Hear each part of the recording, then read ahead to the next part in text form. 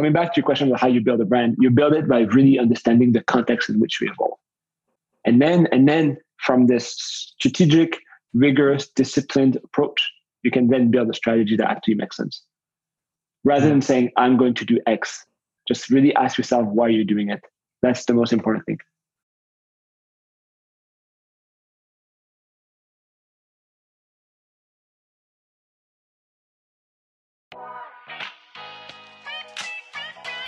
This is the CMO and Joe podcast.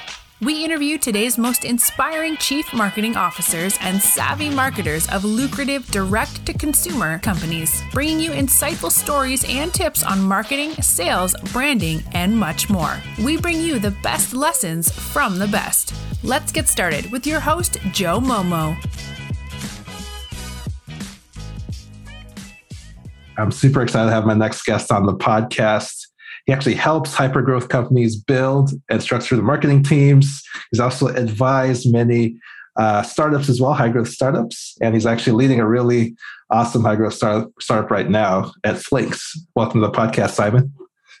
Thanks for having me. I'm super stoked to be here. Yeah, let's jump right into it. Tell us about yourself. You have a pretty outstanding background. Let's just jump right into it and let us know what you're up to. Yeah, for sure. Well, I don't claim that my background is anything exceptional, but I think it's a story of a story of someone like many people that chose a different life, right? Moved country and tried to rebuild something, and ultimately have some success doing that. So that's pretty cool. So I hope that could be of service. But yeah, I guess my story is I was born in France a couple of years ago now. Getting old, you can see the hair. I originally have a scientific background. I studied biology for a little while, went into podiatry school. So for everything that was like more med school essentially. And I hated it. So I decided to just completely switch career and life essentially. And so I moved from Paris, France, which is my place of origin, to Montreal, Canada. Studied again, went into marketing, specifically fashion marketing, and then kind of built my career from there. And what a lot of I think people don't know is really my career started way before even I studied med school. I like to say that I started marketing when I was 12, when some funny anecdote. I was a pretty nerdy kid, and I was playing Magic the Gathering, like a lot of other nerdy kids. And I essentially from there, like, became active on forums, right? And that was like late 90s. So forums and, online communities, places, and became a moderator, and essentially started to do community management before it was even a thing. And so how that relates to like my moving to Montreal is when I moved, I immediately started to kind of put together that was my ability to understand like brands and all that stuff. And I started like doing a lot of missions on the side and freelance and helping kind of, cool people doing cool stuff, build their community and manage their community online. Right. And so when I finished studying, I had already been doing Web 2.0, how they used to call it at the time, which was all the rage, and all the brands were like, hey, you got to do social media. I had already been doing this for a long time. And so I allied the two together, and I went into e-commerce, right? Which makes sense for someone that has done brand and online community and studied a little bit of fashion, marketing, buying, merchandising, and all that stuff. So I went into e-commerce. I worked for a brand called Naked and Famous Denim. It was a pretty cool Canadian brand selling Japanese salvage denim, made in Japan but built in Canada. 250 point of sales, 60 countries, and essentially my task was to manage their e-commerce and So I arrived, there's one website. And I left, we had 3 websites doing 10 times the amount of sales. And I essentially did everything, right? Like in the morning I would fulfill the order. Literally, I would print the order form and go in the warehouse and put them in package and send them through UPS and say hi to the UPS guy. And in the afternoon, I would take pictures of Behzad, the right hand man of the CEO in the jeans, and make a blog out of it, and do a social media strategy out of it, and the brand strategy and the content strategy. And when collection came out, I would take the pictures and white background and detour them on Photoshop, and just pretty much doing everything, right? So as I was doing this, I started becoming more interested into performance marketing, right? Really more the digital side of things, because that's a part of what I was doing. And because of my brand experience, I had felt that I started to kind of revolve around myself a little bit when it came to my knowledge of social media and brand and content and all that stuff. And so I essentially left the fashion world to go work for another Quebec company called Gsoft. So Gsoft is a brand that not a lot of people know, because it's a umbrella company for 2 products. One called ShareGate and the other Office Vibe. And ShareGate is essentially the worldwide leader for cloud management. So at the time they were doing like cloud migration, so helping people move to the cloud, and so transitioning to the model of helping people manage the cloud. So that was like back in 2015 to 2018 for me, which is when people started to like really go into cloud and really adopt remote workplace and digital workplace and all that stuff. And so I guess in the same way that Making Famous, I got lucky a little bit. I really arrived at Gsoft, at ShareGate really at the right time. It's still a small marketing team, 5 people, came as a growth hacker, as they called it at the time. So funny, yeah. It's a term we don't use anymore. Yeah, it's funny how things change. Right.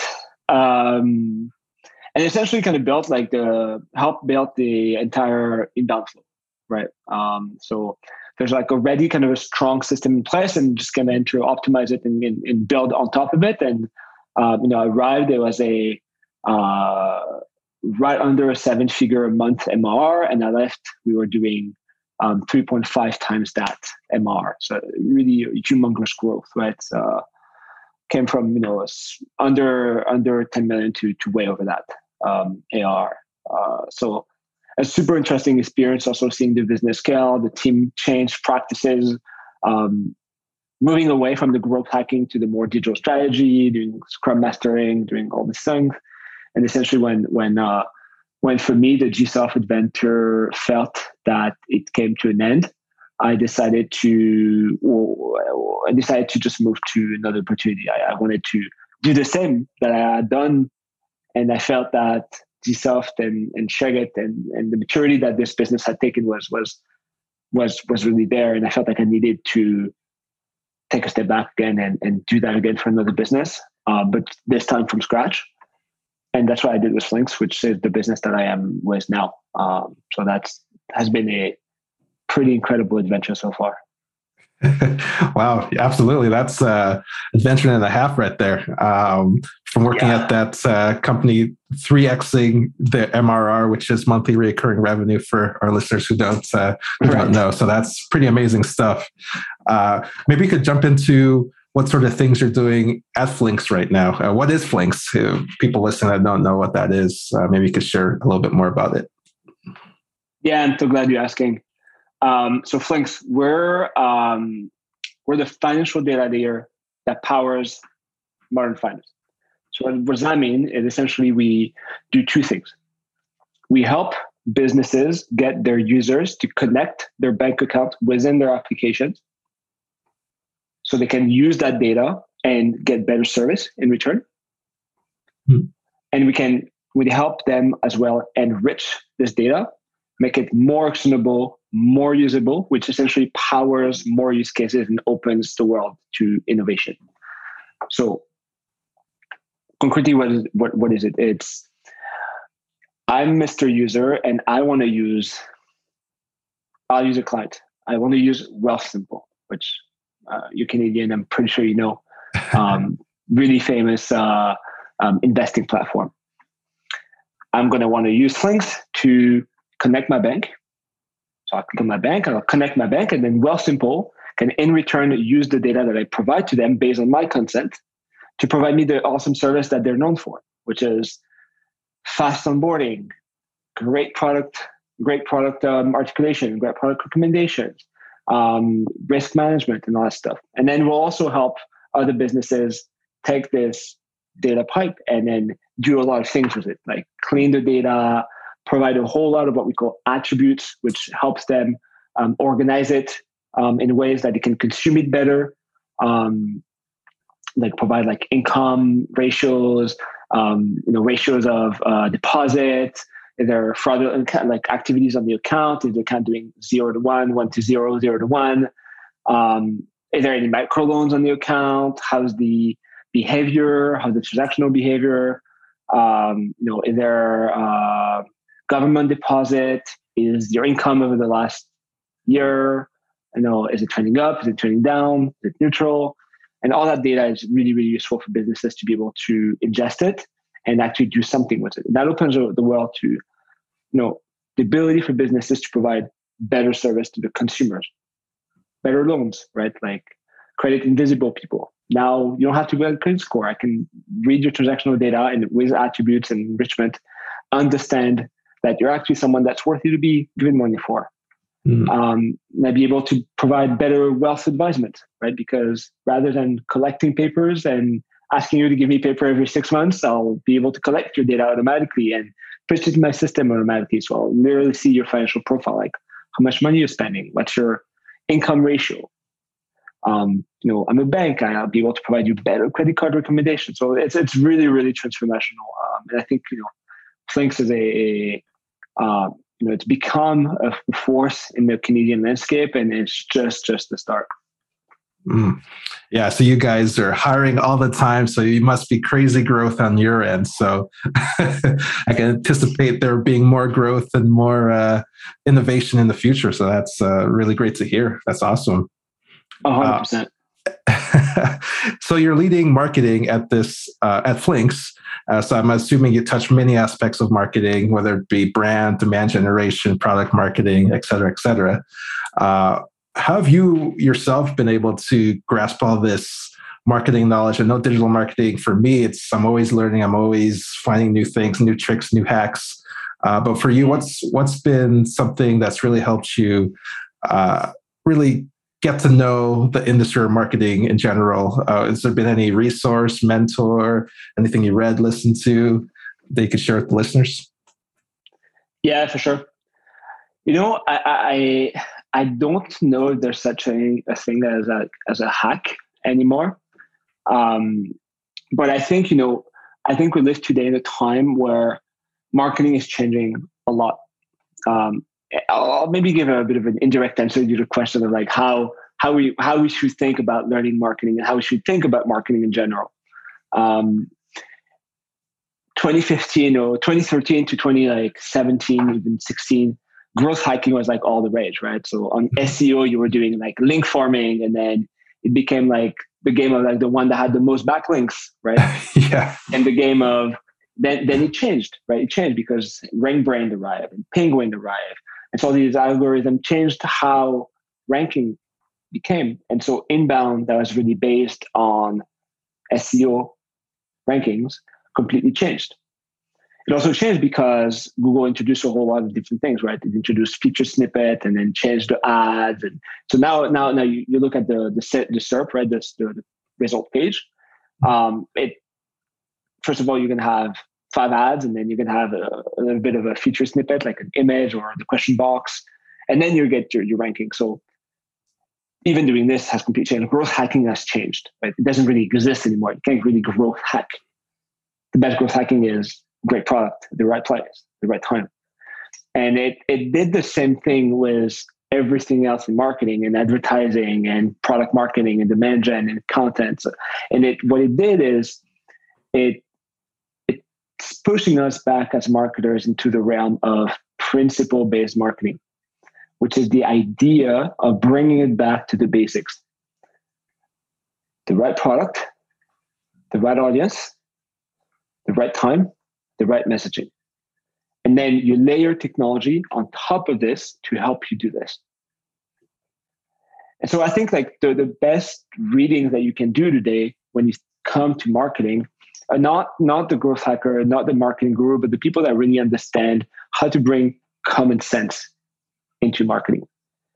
Because that common sense is what drives principle-based marketing, which then drives performance marketing, digital, SEO, analytics, and then you can have the data inform all the decisions that you make. But it's a bit of a reversion, a little bit of what we used to do, which is like, okay, how can I hack? What's the data? What's the channel? And then what's the story? Okay, now it's what's the product? What's my story? What's my channel? What's my medium? What's my format? And then what's my performance coming out of it? So, I think the best, I would say, readings and tips that you can get about marketing, specifically people that will help you understand how to bring common sense within what you do, which will then help you bring technicality and technology and all that stuff. So yeah, there's a few people that I really like. I'll obviously cite Seth Godin. I think that's like kind of the godfather of marketing storytelling, who at this point is more of a philosopher than he is a marketer. For sure. But I really encourage you to read his blog, sethwrites.com. That's a incredible source of inspiration when it comes to understand the basics of storytelling and the basics of marketing. I really enjoyed, I'm not a huge fan of influencers for that reason, but I really enjoy one person on LinkedIn. His name is Dev Gohart. He is he used to be the head of brand, or the chief brand officer at Drift. Someone that's bringing a lot of common sense into marketing. And I think the last person that I would cite is Rand Fishkin. So Rand is the ex-CEO of Moz, who's a SEO tool, like a famous SEO tool. And I find it to be really interesting. He used to be the worldwide SEO expert.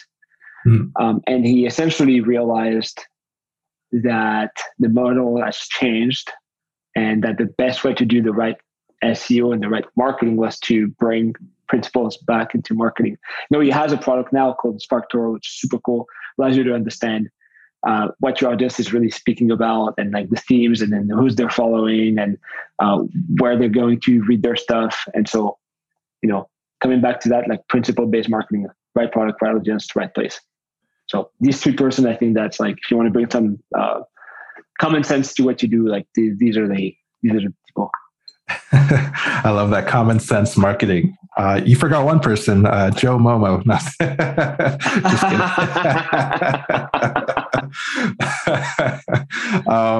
No, but I love how you say common sense marketing. I think there's lots of noise out there that could get really misconstrued in what's really happening in today's day and age and the landscape of digital marketing.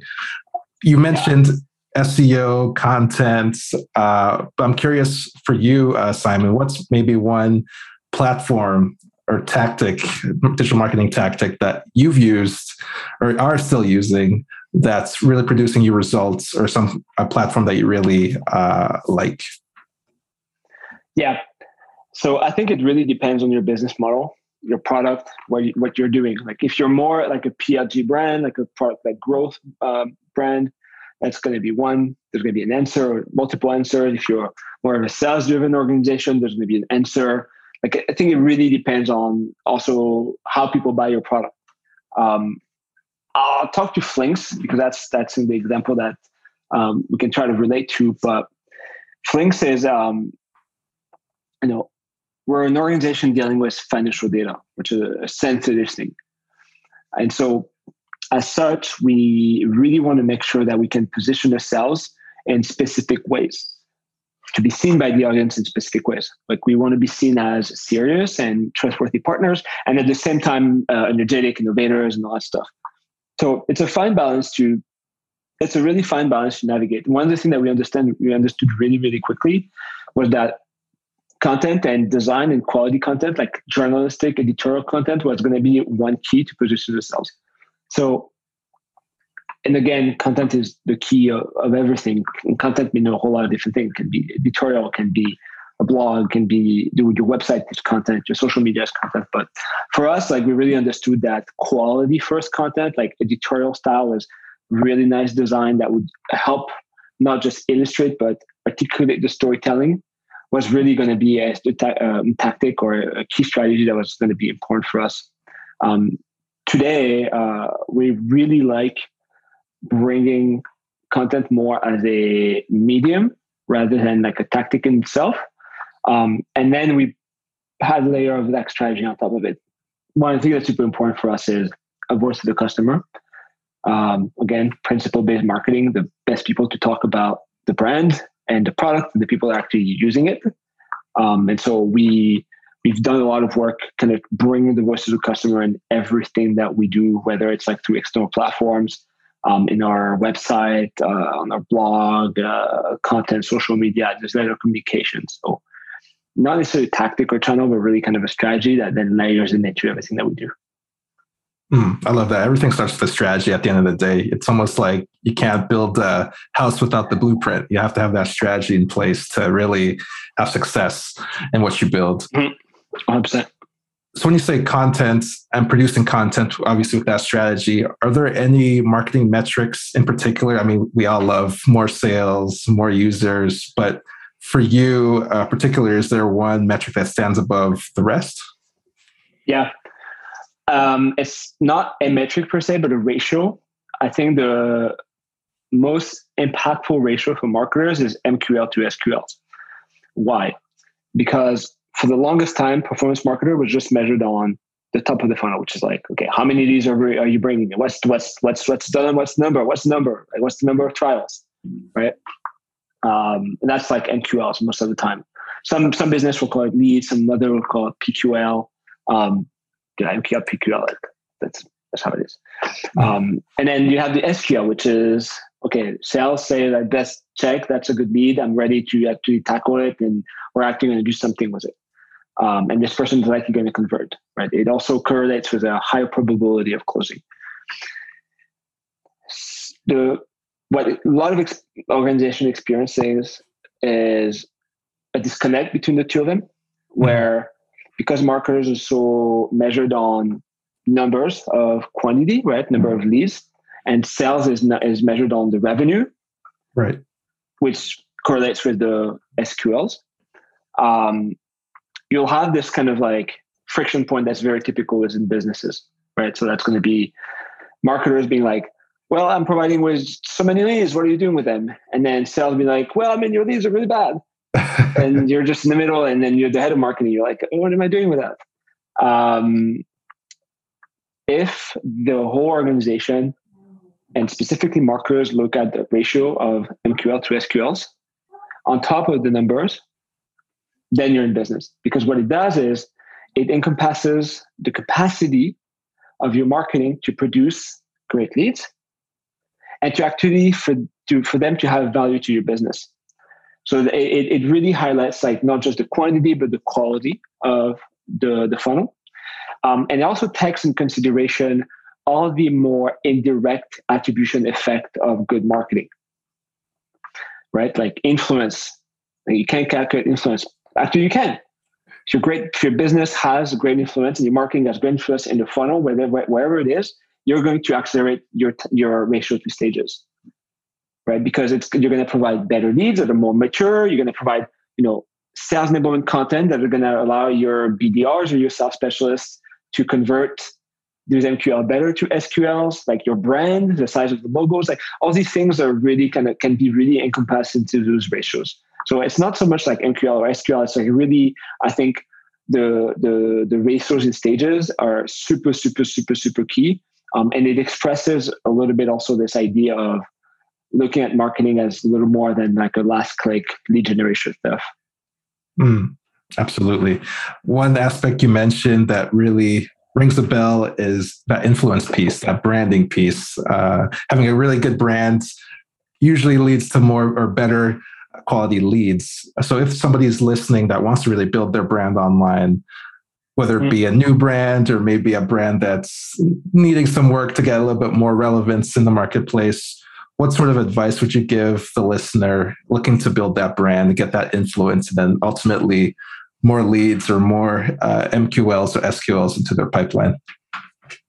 Yeah, it's interesting. It's a hard question to answer because there's a lot of finesse into finding brand and brand fit. There's a model that I like to use, which was used by an old colleague of mine, so I'm not going to take credit for it. But I made it evolve a little bit. But it's the idea that your brand really resides in between three things. Number one, it's your market context. So that's like how the market is evolving right now. Like what are the give and take, and then the pulling force in the market that really allow you to understand, okay, what's happening right now? Like, is it the right thing to say X or to say Y? Mm-hmm. So that's number one. Number two is how people buy your product, right? So we have macro, your market, and then micro, which is like people buying your product. That's the buying behavior, which has changed so drastically recently. If you're a B2C brand, ultimately your buyer is going to be different than a B2B brand.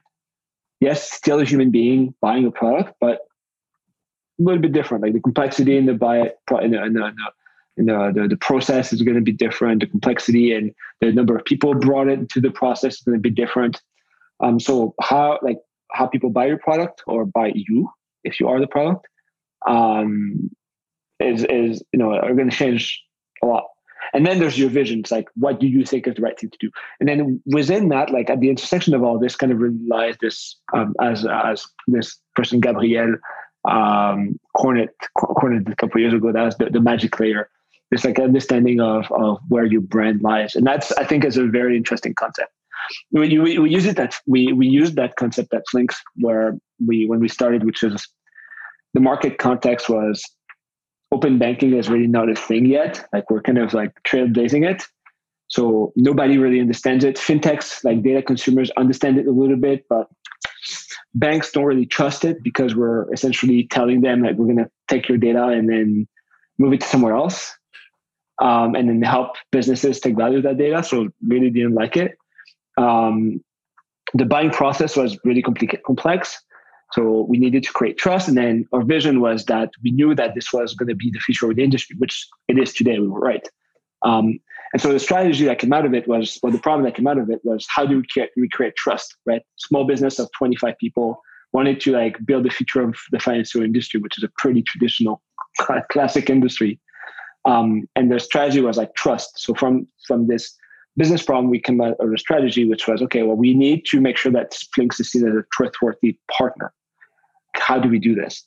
Well, then from it, we put our creativity hat, and then we said, okay, well, if you want to be trusted, you got to be seen with the people that are trusted, right? Because that's how you do it. Like you put yourself in a position where you're going to be speaking with the people that are going to be trustworthy, so you can kind of get the shine of the trustworthiness applied to your brand. One of the ways that we did that was through the podcast series that we had called Flinks Connect, where we essentially literally sat at the same table as really influential people in the financial space. We sat with the CEO of Interac, which is who was and still is Mark O'Connell at the time. For the American people, Interac is the payment rail, provides similar service to Venmo. It's like the main payment rail for direct bank transfer in Canada. We sat with the president of Equifax Canada.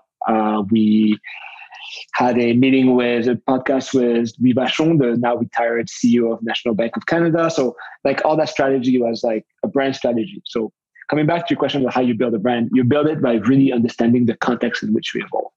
And then from this strategic, rigorous, disciplined approach, you can then build a strategy that actually makes sense. Rather than saying, I'm going to do X, just really ask yourself why you're doing it. That's the most important thing.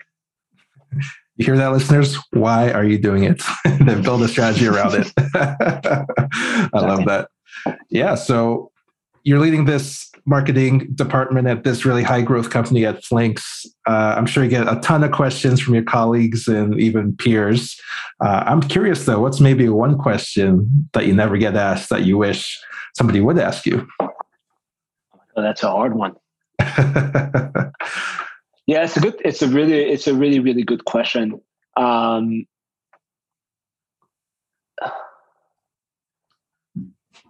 Yeah, a question that I'm not being asked often is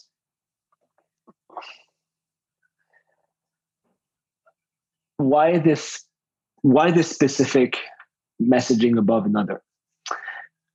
I think like positioning is really like it's a very finical thing. It's really hard, and I feel like we're not asking enough why we're making decisions on positioning.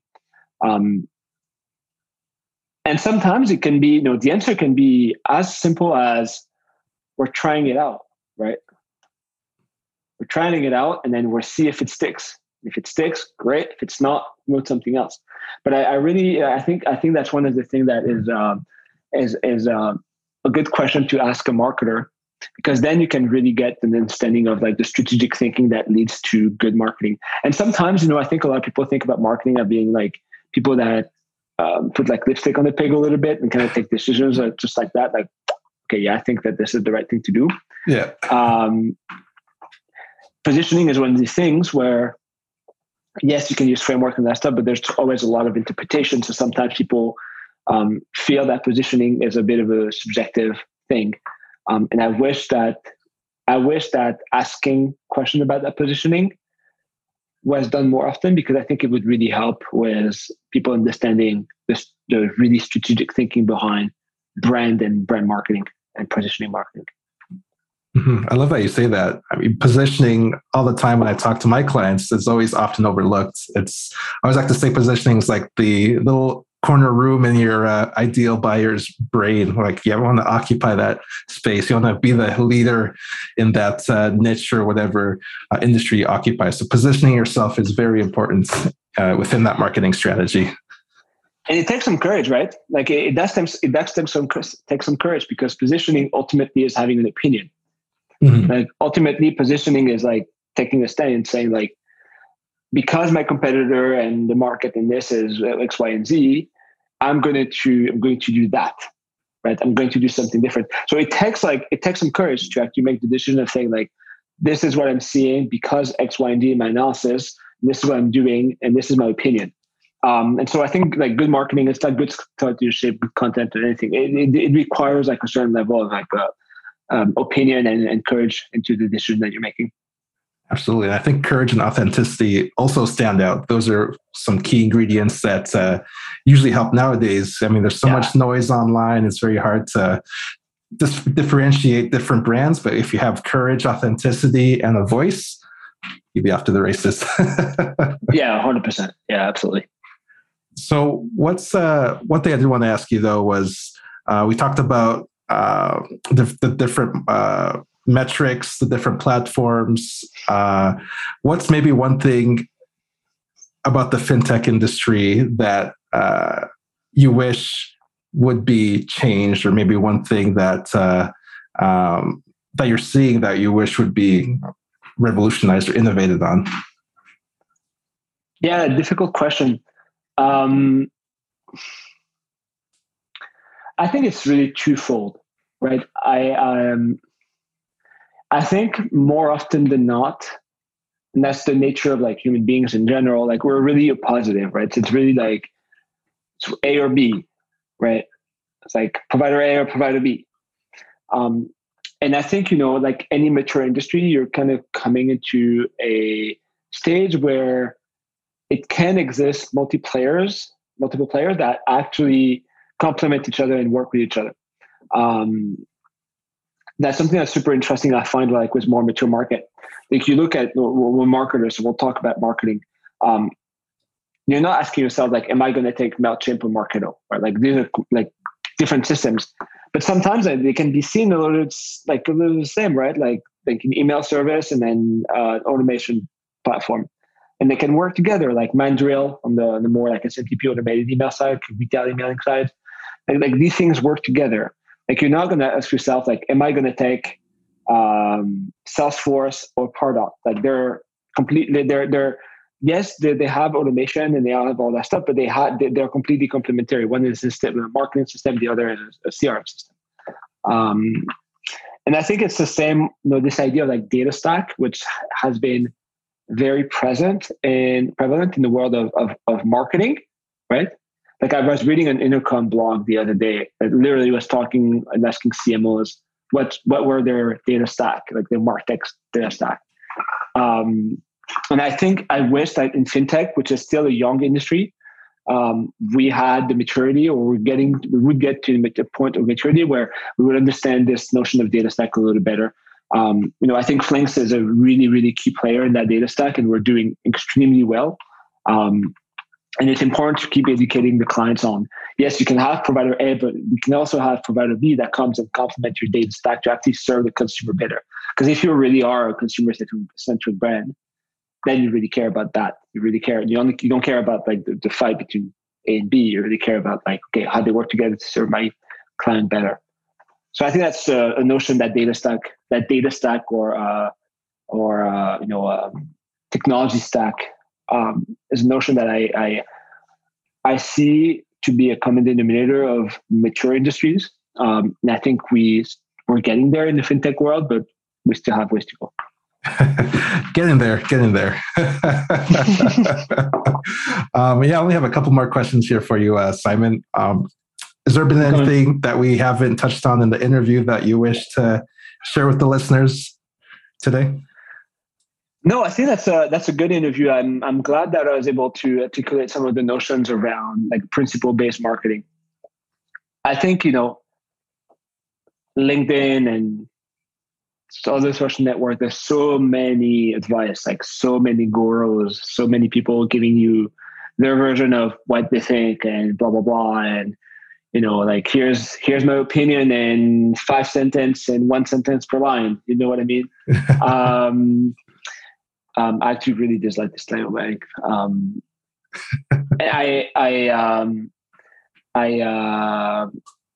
I think it's really important.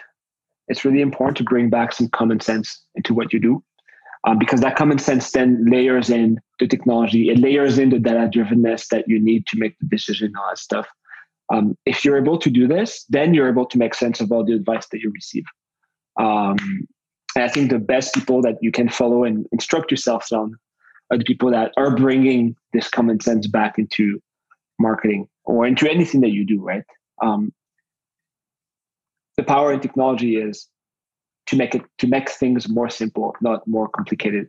So if you use technology to make your life more complicated, you're not doing it right.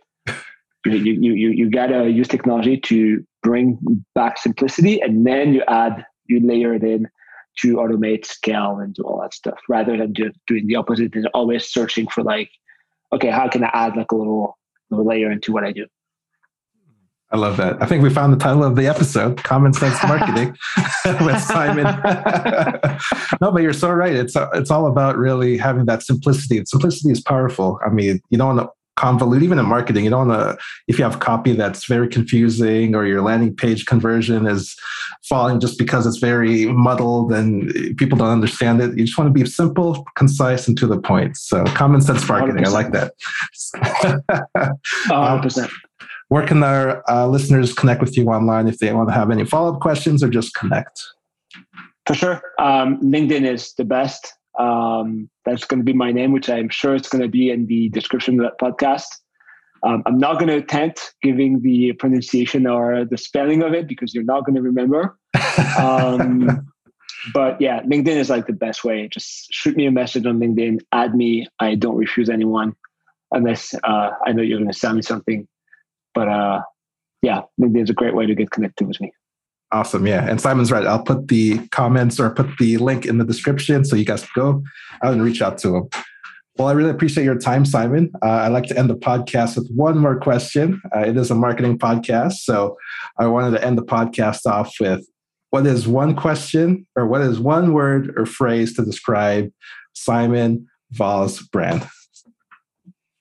Sorry, Simon then? Simon Val's brand. Oh, well, I guess Common Sense Marketing is a good one. You nailed it. Awesome. Thank you so much. Thank you so much. Hi, I'm Simon Val. You're listening to Joe Momo Presents. This episode of the CMO and Joe podcast has ended, but be sure to subscribe for more business strategies and tactics to help you create the profitable and successful business you've always dreamed of. And don't forget to rate and review so we can continue to bring you the best content. See you on the next episode.